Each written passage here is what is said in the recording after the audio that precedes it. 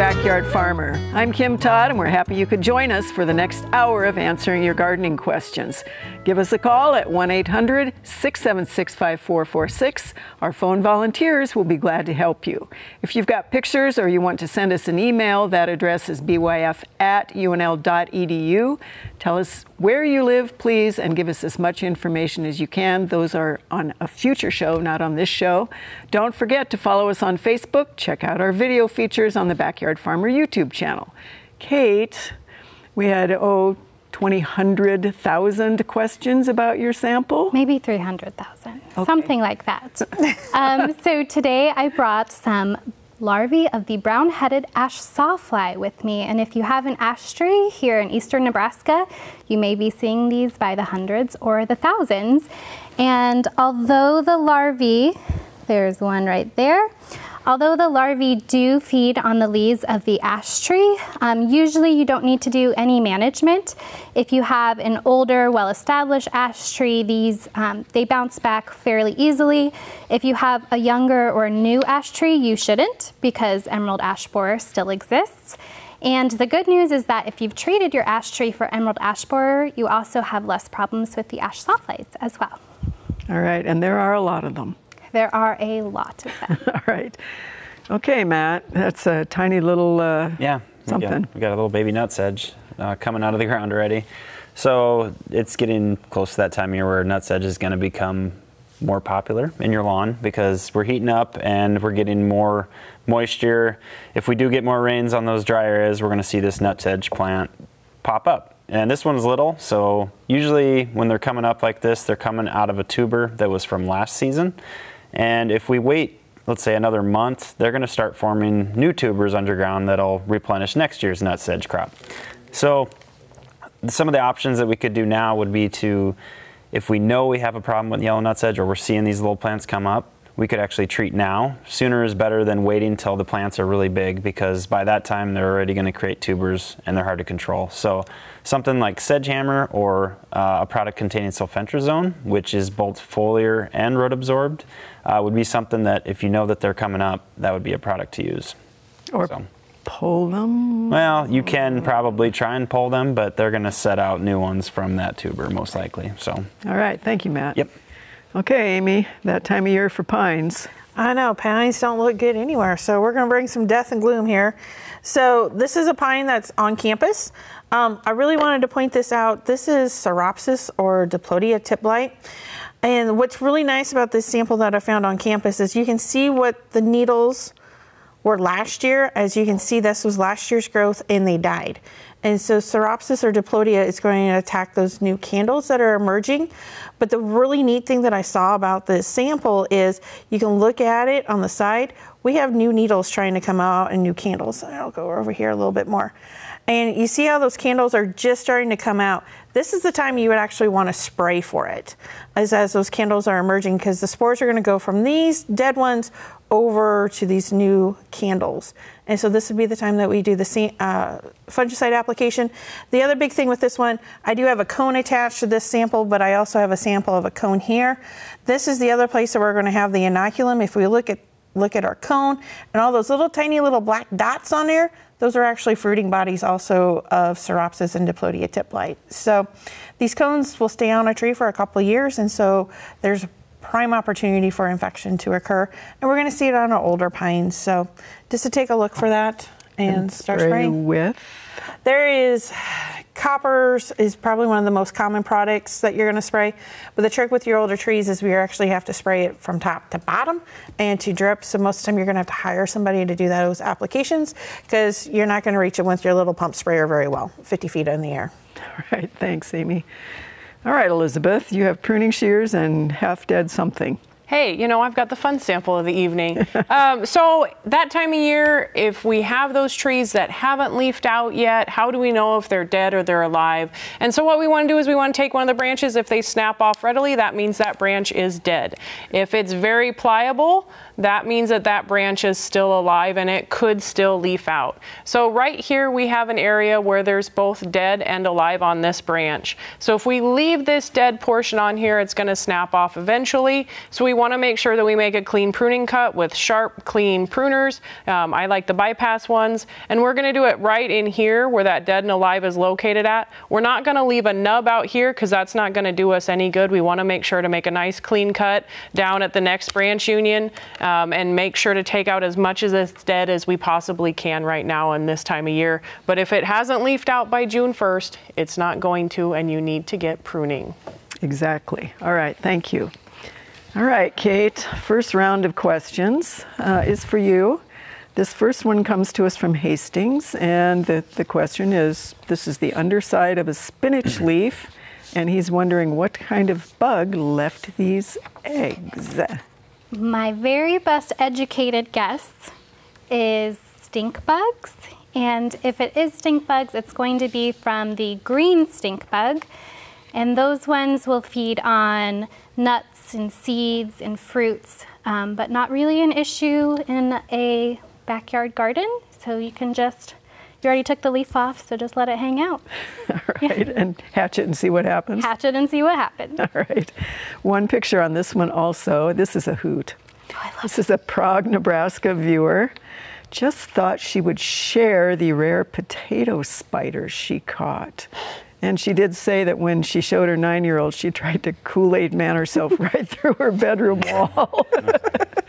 Apparently thought it was a real spider. I love this. It even has like the little spider eyes. I know, and great. Clearly not a real spider. All right, 2 pictures on this one. This is real. This is a Lincoln viewer and wonders what this pupa is from. 7-year-old son found it in some wood mulch that's been in place since last year. It's wiggling. He wants to know what's going to emerge and does he want to let it and live in the garden. Yeah, so this is one of the hawk moth pupas, sometimes called hummingbird moths, sometimes called sphinx moths. But usually when we think of moths, we think of that silky cocoon, but hawk moths tend to have, I call them naked pupa, so they use the soil as protection. And when it comes out, it'll just be one of those big-bodied moths that will feed on nectar, visiting flowers, and at this point of its life cycle, it's not going to cause damage. So it'll be a nice lesson on metamorphosis if you guys watch it come out and grow. Excellent. Thanks, Kate. All right, Matt, your first question comes to us with 2 pictures, and this is, what is this? This is a couple of, there we go. So yeah, the first one looks like poison hemlock, and then I had to defer to find this one, I guess, with a little bit of help from Kim. So I think it's wolfsbane, and it's going to actually grow, elongate from here, is what it sounds like. It's a perennial that's native to more like the mountains or northeast mountain range, and it's not native to here, but both of these plants are fairly poisonous, and this one I guess is really poisonous if you get it on a cut or something. So if you're trying to remove these, you want to wear gloves and long sleeves and make sure that you're not rubbing them on your skin or getting them in your eyes or mouth. Just to remove them would be the best thing. Or if they're not in an area where they're a problem, I guess you can let them grow. So the poison hemlock question, just to follow up on that again, is they're wondering whether the soil itself is compromised by poison hemlock or by the wolfsbane. Do they need to replace the soil? That is something I don't know, and I wouldn't think that it would be in the soil unless you leave a lot of the root system in there and you plant something, let's say, directly near that. But odds are there's enough microbes in the soil that it's going to break that down and not be an issue. It's more the plant itself. So I guess I don't know the for sure answer on that one. All right, thanks. 2 pictures on this next one. This is a Northeast Lincoln viewer, and she's calling this grass in quotes. In the fence line, now it's hidden by the regular grass, little onion below the ground. Is this a friend? Is this a foe? If it's a foe, what do we do? It's a friend if you like to look at those green patches early in the spring. Those usually grow first, so yeah, wild onion. And I wouldn't personally want it in my lawn, but it is a pain in the butt to control. Some of the methods that have been found to work are 2,4-D, like dicamba, and MCPA. MCPA, I think, is the other one. So Trimec is one that has those 3 in it. And if you apply early in the spring, like right when they're coming up, or late in the fall, and that's the best time to control them, not in the middle of the summer, obviously. All right, thank you, Matt.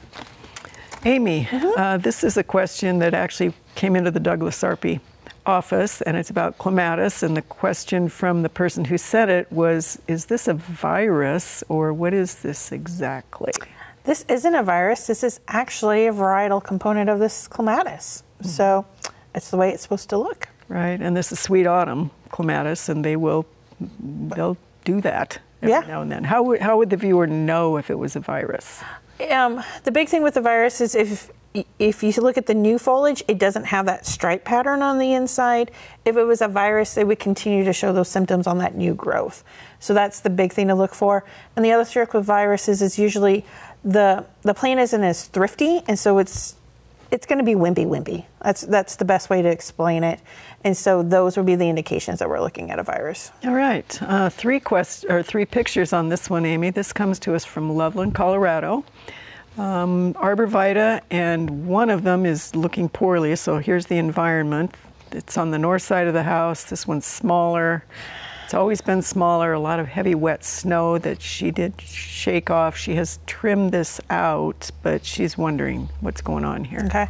It's a great question, and looking at it, it doesn't look pathology-wise. I would lean toward environmental. Maybe some winter desiccation, but the color doesn't look right. Where it was at, it shouldn't be salt injury, but you did make the comment that it's smaller than everything else. Maybe there's something going on with that root system that we can't really see as a whole. Maybe it's root bound or something like that, which would inhibit the movement of water and make it more prevalent to winter injury.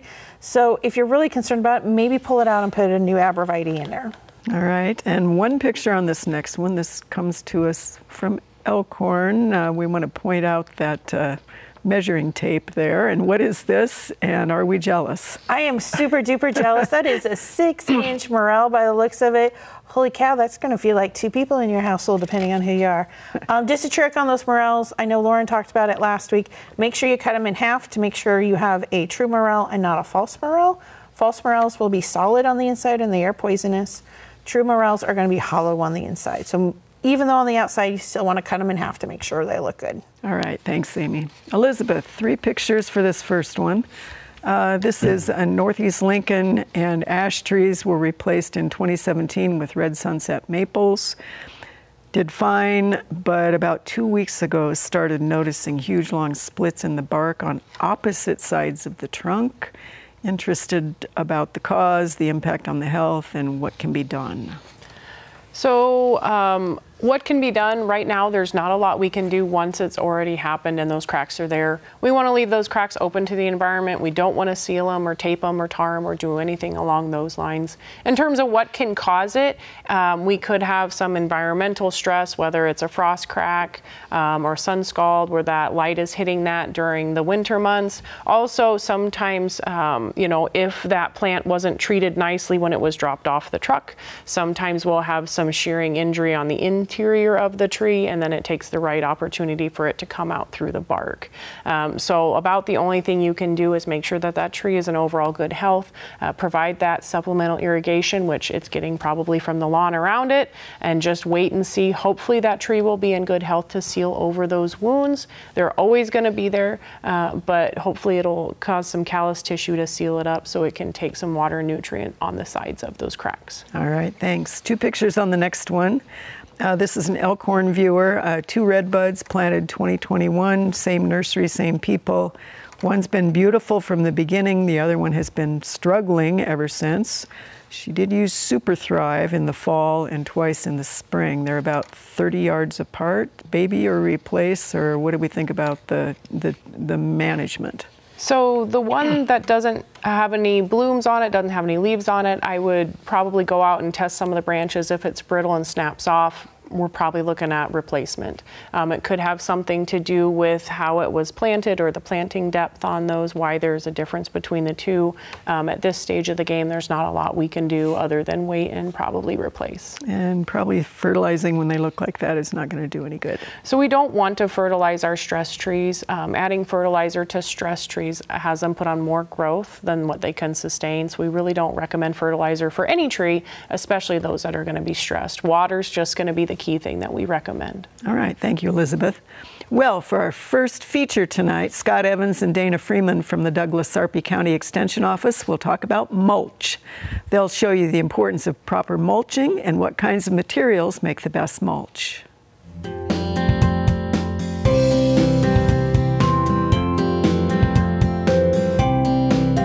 Spring's finally showed up in Nebraska, and we're out in our landscape cleaning it up and getting it ready for the season. And one of the things that we like to do is mulch the landscape. But Dana, what are some of the benefits of mulching? There are a lot of benefits to mulching, Scott. Beyond the aesthetic purposes, mulch makes our landscapes look nice and tidy, but it also helps suppress weeds, especially our annual weeds that we battle. It also helps keep our soils moist, keeps evaporation at a minimum. It also keeps our soil temperatures cooler in the summer. There's also a nice way that you can widen the interface between your turf and especially your tree beds, and then the mulch can also widen that space and provide protection from our string trimmers and our lawnmowers. So Scott, do you want to tell us how we go about mulching our landscapes? One of the things when we're mulching the landscape is we need to remember that we don't always have to use landscape fabric. Fabric is kind of a feel-good item, but it's really not doing anything for the environment. If you're worried about any of those weeds popping up, just put down a couple of layers of newspaper and then the mulch on top of it. When we're mulching our plants like our trees, we need to remember trees like donuts and not volcanoes. We don't want to mound the mulch up against the trunk because that can cause issues down the road. So go out about 18 to 24 inches, as much space as you want to give up, and about 2 inches thick.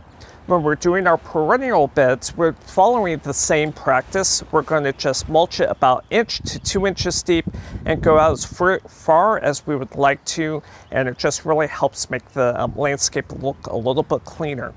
Dana, what are some of the different types of mulches people can choose from? Sure, we tend to recommend organic mulches, and that means products that break down in our soils, that sort of recreates the forest floor. So we recommend things like hardwood mulch. Stay away from your cypress mulch, something that mats down. You can also use your grass clippings if you don't mulch those back into the lawn, but they need to not have been treated.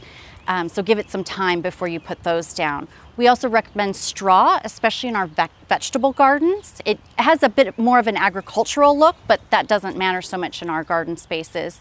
And then there's other products out there that are interesting: cotton hulls, cocoa mulch, lots of different products. We'd say stay away from the river rock, those things that don't break down in the soils, but because those tend to get hot in the soil. And remember, when we're outside in our landscapes, getting our gardens ready, remember we're doing donuts, not volcanoes for mulching.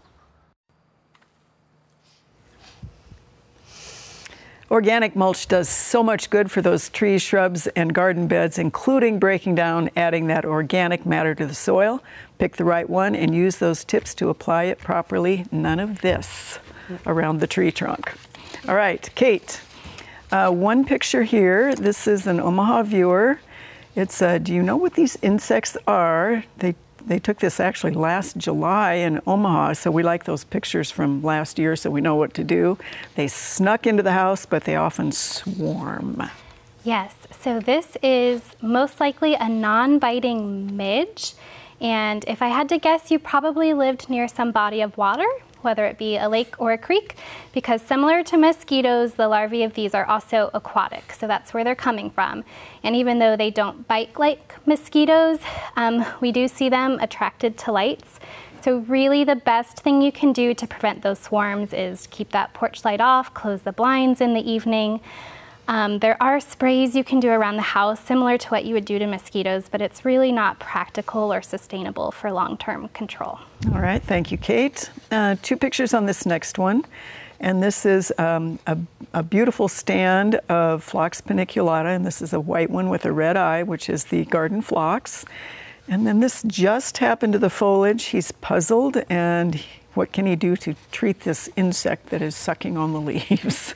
So this looked like symptoms of phlox plant bug feeding. I have to say that slow every time.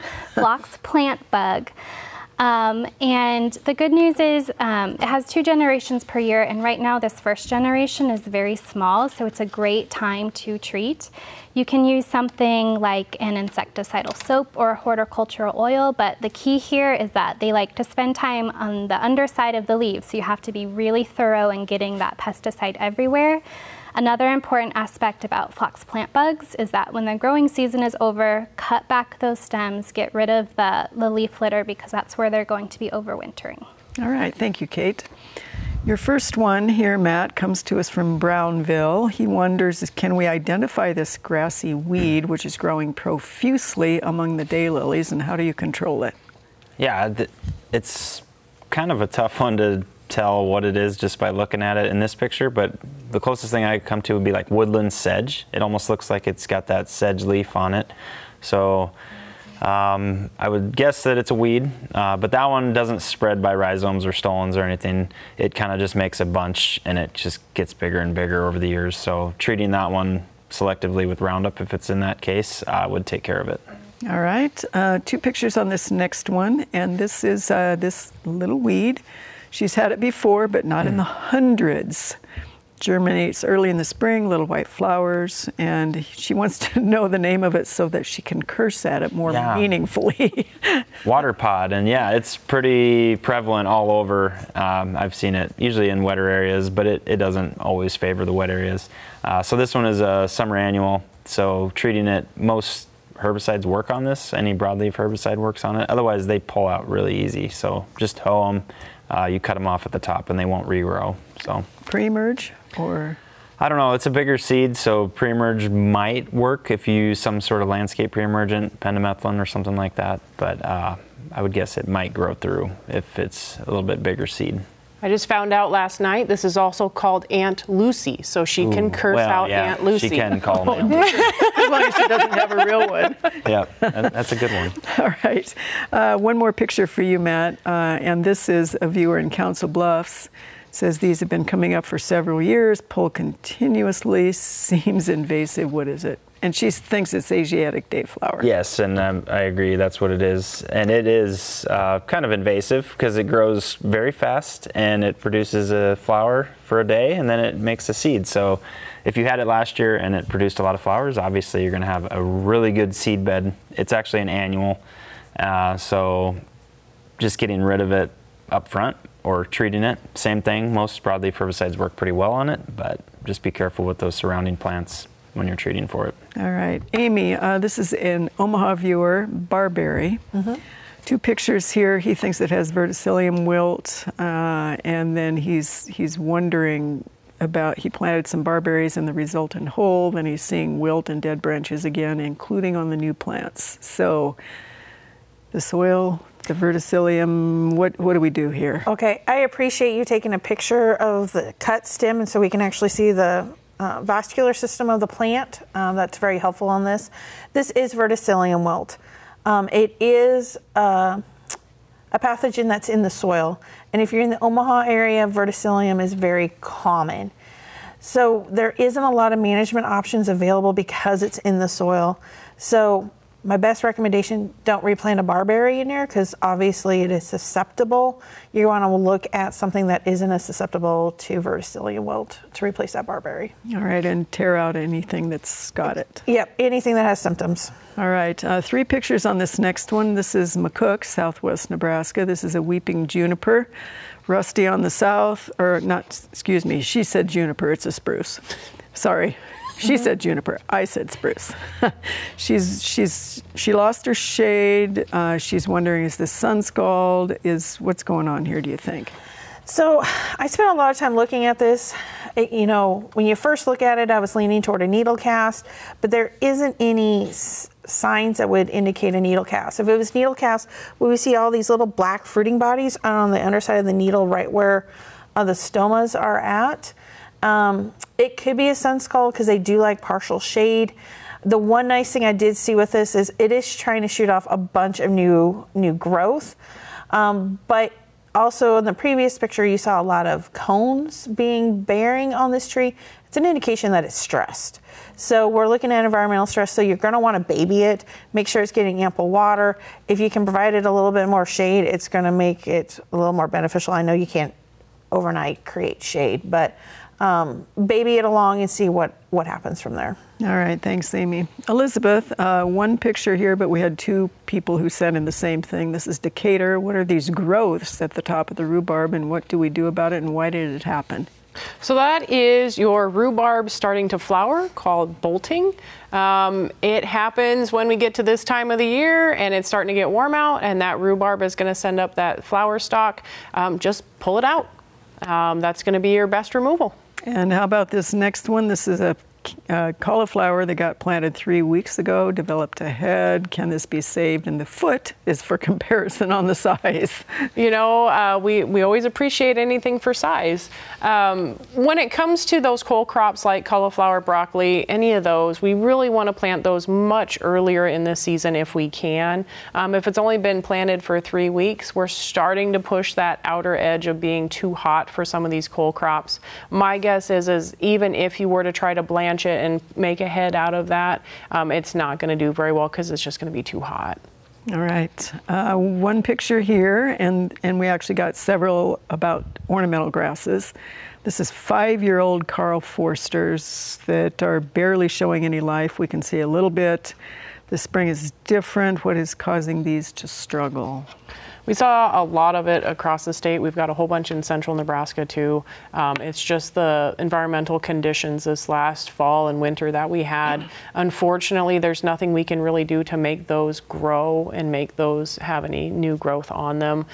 So if there's no new growth on any of those ornamental grasses, go ahead and remove them. Or if there's just very little and very sparse, and in order to have a full landscape, you're probably going to want to remove and replace in those instances. We're being reminded this year that we are actually not in charge.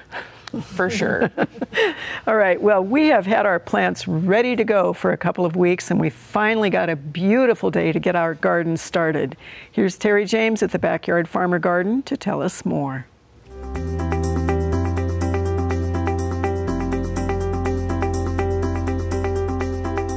This week in the Backyard Farmer Garden, as you can see, like we said last week, plants are in the ground. We're pretty excited. We still have a few more to plant, but we are well over 75% done, and we're super excited about seeing green in the garden again. Remember how we plant the bottom half of the Backyard Farmer Garden, where we're mixing both vegetables and flowers together? So you can do that at home if you only have 1 or 2 tomatoes, or maybe a couple tomatoes and a couple peppers. Go out, find a little bit of color at your local nursery, and just tuck those underneath those plants, and you'll be able to add a splash of color in your garden for the rest of the season. So stop by the Backyard Farmer Garden this week and see how we're planting. Right now it is time for the lightning round. All right, Elizabeth, you are up first. Are you ready? Sure. Your first lightning round question is cocoa mulch a good idea in the landscape if you have dogs? Nope, it's not a good idea. It can be toxic to dogs, so it can attract other dogs from the neighborhood as well. All right. This is an Omaha viewer who had a 10-year-old asparagus patch, has been managing it. It's getting smaller every year. He has been putting the ash from his smoker on it to give a little bit of a boost. Is that a good idea? No, I would try some compost or some other kind of organic matter and not the ash. All right. And a viewer has said, is it a good idea to burn off the asparagus every year to give it a boost? You don't necessarily have to. Let it stand and have some winter interest. All right. This is a Hampton viewer who had wine and roses Weigelia, rejuvenated it 6 years ago. It's looking pretty sad. Can they go ahead and do that now? It's getting to be a little late now to rejuvenate those, especially since they've already started to leaf out. All right. This is an Omaha viewer who wants to know, is there an environmentally safe way to kill English ivy on a fence? Good luck. Prune it off. Prune it off. You can use a herbicide selectively, but it's not going to be easy. You're going to have to continually do it. There. Right.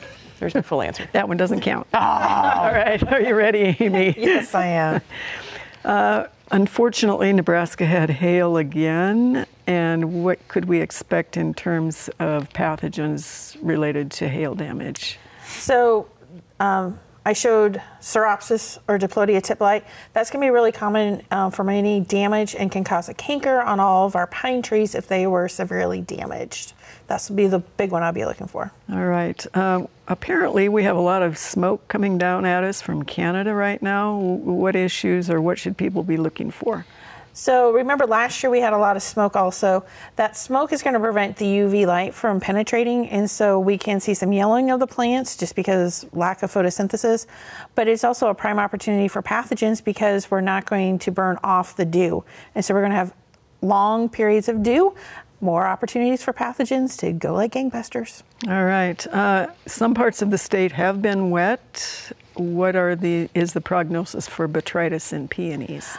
So depending on where you're at in the state that received rain last week, you're definitely going to want to be looking at putting some preventative fungicides down to protect those peonies so you don't get that nice black botrytis blight on your blossoms or prevent them from blooming altogether.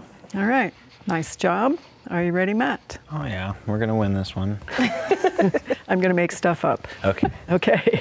This is actually a Benson viewer who has a new lawn, newly seeded, has a lot of weeds, and is wondering whether pendimethalin or a 2,4-D product can be used on a newer turf to control the weeds. I think for new seeding the grass, you want to wait after 2 mowings to use anything with 2,4-D in it, or at least that probably 4 weeks to 5 weeks after your emergence is up.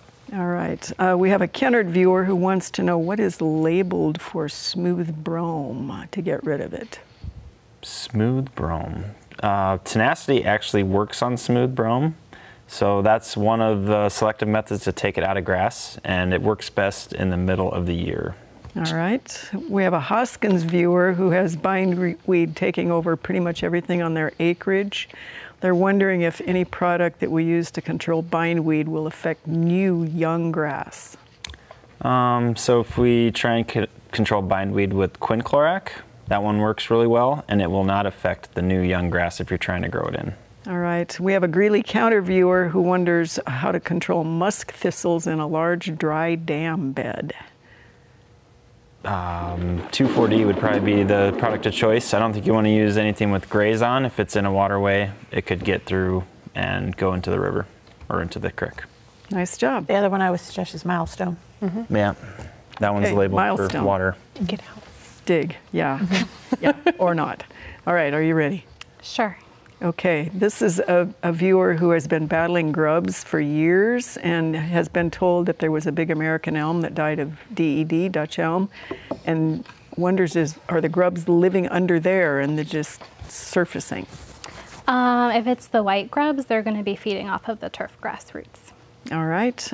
We have, this is a Lincoln viewer who says they had 2 very large bees that appeared to be chasing each other around the yard. What were those and why were they chasing each other? I've seen a lot of bumblebees. It could also be carpenter bees, and they're probably trying to get friendly with each other. All right. We also have another viewer who saw a shiny 1/2-inch long green, she called it a bee, but a very shiny green bee. Yeah, we have, it could be a sweat bee. Those are kind of metallic green or blues, and they're very pretty. All right. This is a Plattsmouth viewer who says, unfortunately, she has little tiny black bugs in the flowers of her peonies that are munching away on the blooms and ruining those. What are those? Little tiny black buds. I don't know. Well, you can call them little tiny black bugs because that's what entomologists call things. Yes, that's probably its scientific name. Yeah. All right. It's the little tiny black peony bug. Yes. Yeah. All right, Elizabeth, what are our plants of the week? So we have some really nice looking plants of the week this week. Some of the ones that draw a lot of attention early in the spring are going to be these alliums, or these flowering onions. These are a bulb that you'll want to plant in the fall. There's lots of different kinds, whether they're the white ones or the gigantic ones. Some of them will be a little bit shorter, some of them are going to be taller. So lots of variety and variability within the flowering onion, or the allium family. The other one that's really fun that was brought in was this butterfly bush, and it's not the common butterfly bush that we think of, the Divinii. This one is alternifolia. And this one is going to be a bigger type of a shrub, like its name, alternate. And then also, the cool part about this one is it doesn't have the same issues of winter dieback like Dividii does, the other one, and it only blooms once a year. So it's really fun, and it's blooming at this point in time of the year. Wide range of soil conditions, can handle dry, can handle just so many different soil conditions. So it would be a fun one to go ahead and try. It's good for zone 5. And then the other one is going to be our ajuga. A really fun one, grows low, and then sends up these really fun flower spikes. So lots of really variety or variability in the plants of the week this week. And if you could smell the butterfly bush. Yep, I might just leave it here all the rest of the show because it's a good smelling one. All right, thanks, Elizabeth. All right, Kate, one picture here. This is a Lincoln viewer. Noticed a swarm of small black flying insects around the large ash trees. Today they've seen thousands covered. And then you have a second picture, which is this tiny little green worms and poppy seeds. And then we have another picture. And then we have another picture. And then we have another picture. See, it wasn't an exaggeration. And there are, that first picture, there's hundreds, if not thousands, of caterpillars out there. So the adults are brown-headed ash sawflies, which is a stingless wasp, which is probably those little black flying bugs that you saw. The black little poppy seeds are probably, well, they are the larva's excrement. We can expect to see these going across the state maybe until early June. And if you want to kind of reduce the populations that you're seeing, because they can be a nuisance, honestly, like get out the shop vac, vacuum them up, sweep them up.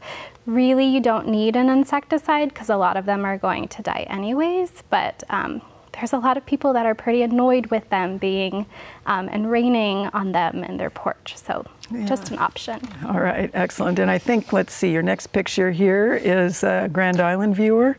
Good guy or bad guy? I think it's a good guy. This is one of those sphinx moths that we had mentioned earlier. Maybe it's the kind that came out of that pupa. This one's called a white-lined sphinx moth, and they are nectar feeders, so they're going to be visiting flowers. The caterpillars feed on like grape, apple, tomato, and that's about as many facts as I know about them. All right, and I think you have yet one more of the worm showing the damage. Yes. Yep, they will defoliate the trees, but as I said, those older, well-established trees bounce back pretty easily. And one more, it's Insect Central, and this is an Antelope County viewer, came across this worm Saturday after the rains. Concerned this is an Asian jumping worm. I don't believe it is. You can tell Asian jumping worms first by their behavior because they make very rapid, almost jumpy motions. And then they also have a white clitellum, which is that little band that you see on earthworms. To my knowledge, Asian jumping worms haven't been found in that county, not saying that they're not there, but I wouldn't have any concerns. And if you did, there's literally nothing you could do about it at this point. All right, thanks, Kate. Let's see, Matt, two pictures on this first one. This is a Norfolk viewer wondering what is this grass, and then what should be done to control this grass. And this looks like it's maybe just a Kentucky bluegrass plant out of place in a tall fescue lawn, or it's just a different variety, like a common forage type. And it's seeding out, so different varieties seed out at different times of year, so that's kind of what this looks like. And for control, if it's just one, dig it out. If you have spots of them, you could treat with a non-selective product, such as glyphosate, but you might have a nice brown spot dead in your lawn, so I'd say just pull it out if there's one.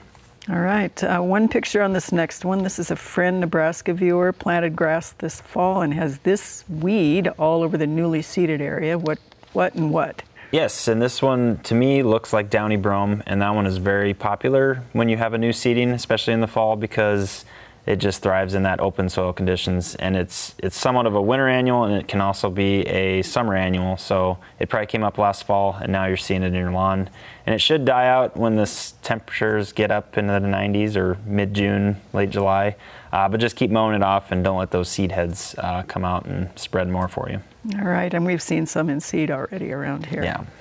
Two more pictures, and this is a Fairfield viewer. This grass is in the middle of the yard of tall fescue. The patch is about a 4-foot circle, wider blade with a pretty big stem.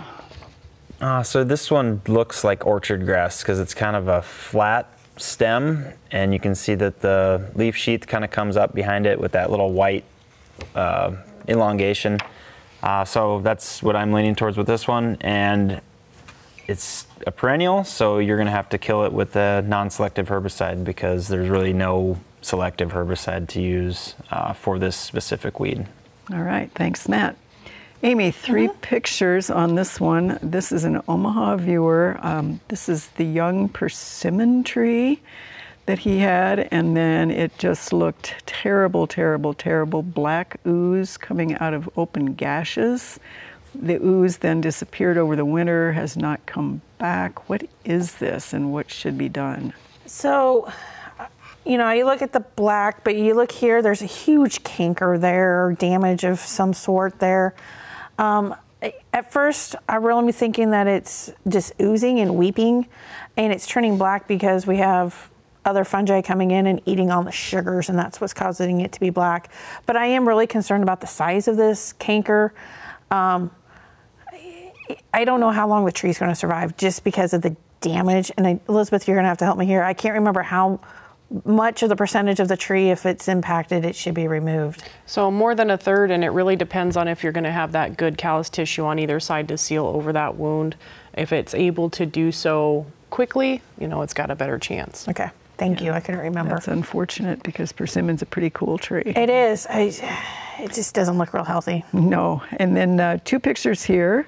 This is, she was on a neighborhood walk. The first, two different mushroom species. So she's got this one, and then the second one was a day later, same spot after a good rain. Any ideas on these? So the first one, I couldn't come up with a name. It kind of falls in those little brown mushrooms.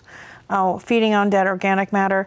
This one's pretty neat. This does appear to be ink caps with that nice black coloration. Once again, it's just feeding on dead organic matter. They're very short-lived, nothing to be really concerned about or need to treat. And don't eat them. Yes, don't eat any of these. The only one to eat is the morels that I talked about earlier. All right, thanks. Elizabeth, you have two pictures here. This is a bargain Japanese maple 20 years ago purchased. It's done all right. Obviously not grown for Nebraska, but starts out with beautiful classic reddish purple Japanese maple leaves, and then it goes green. Wants to know, can he do anything to keep it red? There's really nothing you can do to change that color, that foliage. I would question if that foliage that's turning green is in more of the shaded areas as to why it's reverting and going more green, because it needs more chlorophyll.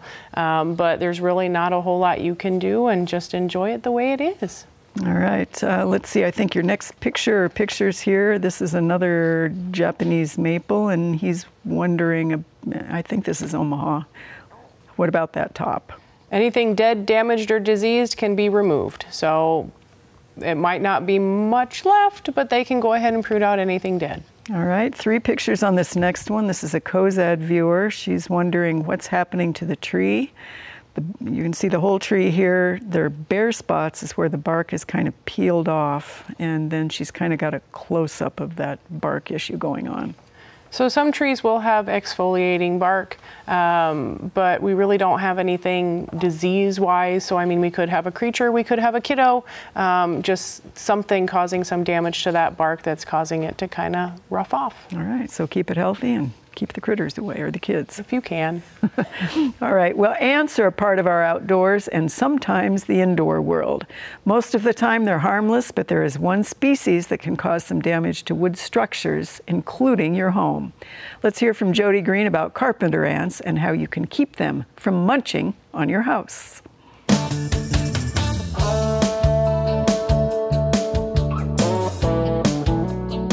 There are a lot of ants of concern here in Nebraska, in the garden, in the house, and in the landscape.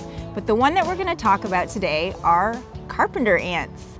We get a lot of questions about carpenter ants because they are wood-destroying organisms and they have the potential to break down things that are of structural value in our houses, in our yards, our wooden fences, gazebos, pergolas. So let's talk about what to look for when we're looking for carpenter ants. So most people know what an ant looks like. They're insects that have a pinched waist. So they have 3 segments that are easily distinguished. And with carpenter ants, they have a single queen in their colony, and she's the one who lays all the eggs. There are other ants that have multiple queens, but a carpenter ant colony only has 1. And so in order to get rid or eliminate the colony, one has to treat the nest directly and kill the queen. In order to tell a carpenter ant from other ants, you want to look at that thorax. So there's the head, thorax, and abdomen. They have an evenly rounded thorax. So when you're looking at it, it is a perfect semicircle. It doesn't have any bumps and it doesn't have any spines. It has 1 node between the thorax and the gaster, which we also call the abdomen, and they are quite large. If you could take a good picture of an ant, it's probably a carpenter ant because they are one of our larger ants. And we know that ants do swarm occasionally, and that is when they are mature colonies and they want to disperse. If you see a large ant foraging and it looks like a carpenter ant, one thing to do is look at if it's got food, and if it does, follow it back to the nest. That's how you can find the nest. You may also be able to find the nest because carpenter ants leave frass in the form of coarse sawdust. And so they may be in piles under wood beams or out in the yard, and that frass will also contain insect body parts. So carpenter ants do like sugar, but they also need a source of protein, and that is why normal sugar ant baits will not work. So you want to find those baits that say that it treat carpenter ants, and a household ant is not a carpenter ant. Those are sugar baits. So if you're outside and you see carpenter ants in a nest or an old log or stump, you can leave it there. However, they do have a tendency to forage in like long distances for food. And if they're just coming in for food, you can seal them out with exclusion methods. If they are nesting in your home, that is when you do want to treat, and you want to locate that nest and you want to treat it directly. Some of the behaviors of carpenter ants are that they can forage long distances for food. They may also have satellite colonies, so they may have different nesting locations. They are nocturnal, so if you need to follow them, and the best time is going to be in the evening. You can offer them a little bit of diluted honey or sugar solution and then follow them back. And if they're going outside, that means their nest is out there and you just need to exclude them. If they're going somewhere in the house, then you want to find that nest and treat directly. So just because you're seeing carpenter ants out in the landscape, it doesn't mean they have to be a problem. In order to keep them out of your home, reduce the moisture, the soil to wood contact, clean out your gutters, and don't let any of those trees touch your house.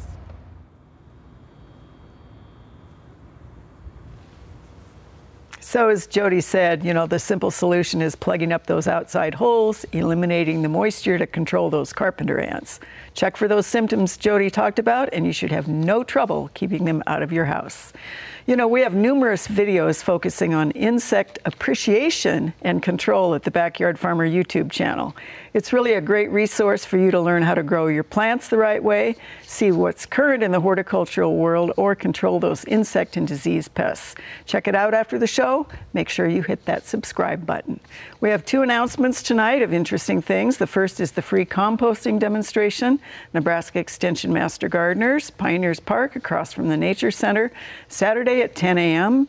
And our second one is the 54th annual Monroe Meyer Garden Walk, June 11th in Omaha. So good stuff in the gardening world. All right, Kate, 2 pictures on this one. This is a viburnum problem. This is a Lincoln viewer. The viburnum has done this in the past couple of years. She can't see any insects when she unrolls the leaves, but perhaps they're too small.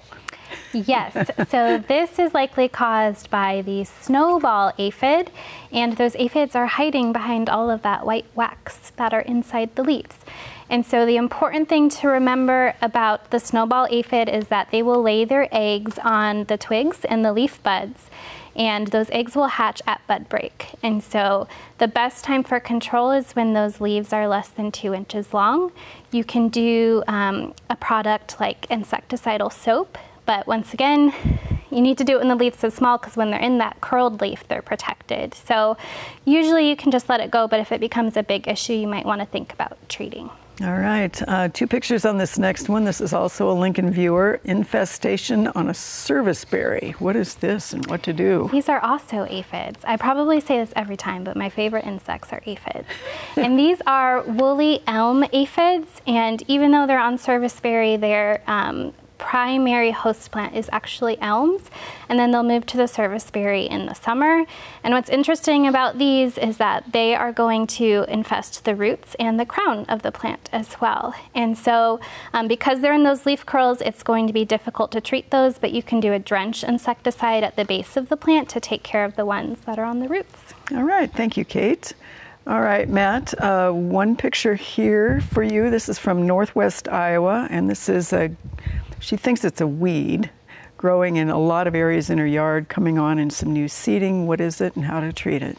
Yeah, it's definitely a weed, and it looks like knotweed, and that is some pretty young knotweed. So treating it, if you're trying to grow a lawn, you want to be careful which products you use. I would stay away from 2,4-D. If you're not worried about a new lawn coming in, then those products can be used.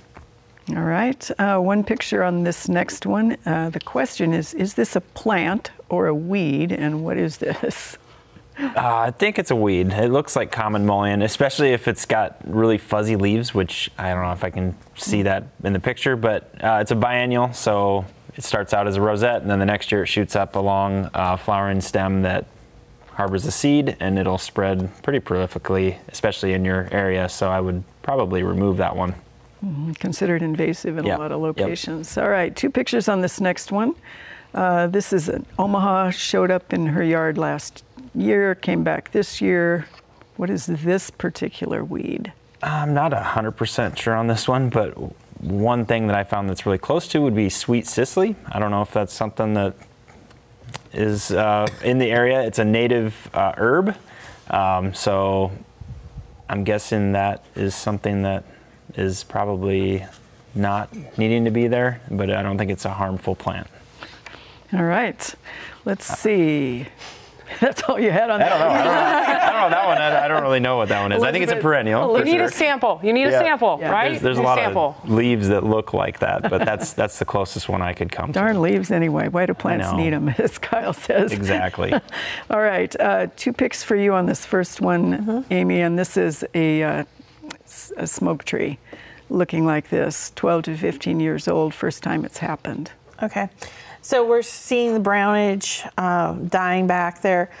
The first thing I would look for is a canker back on the base of the plant that could be inhibiting movement of water and nutrients. But the other thing was smoke, just like the barberry, it could be verticillium wilt depending on where you're at in the state.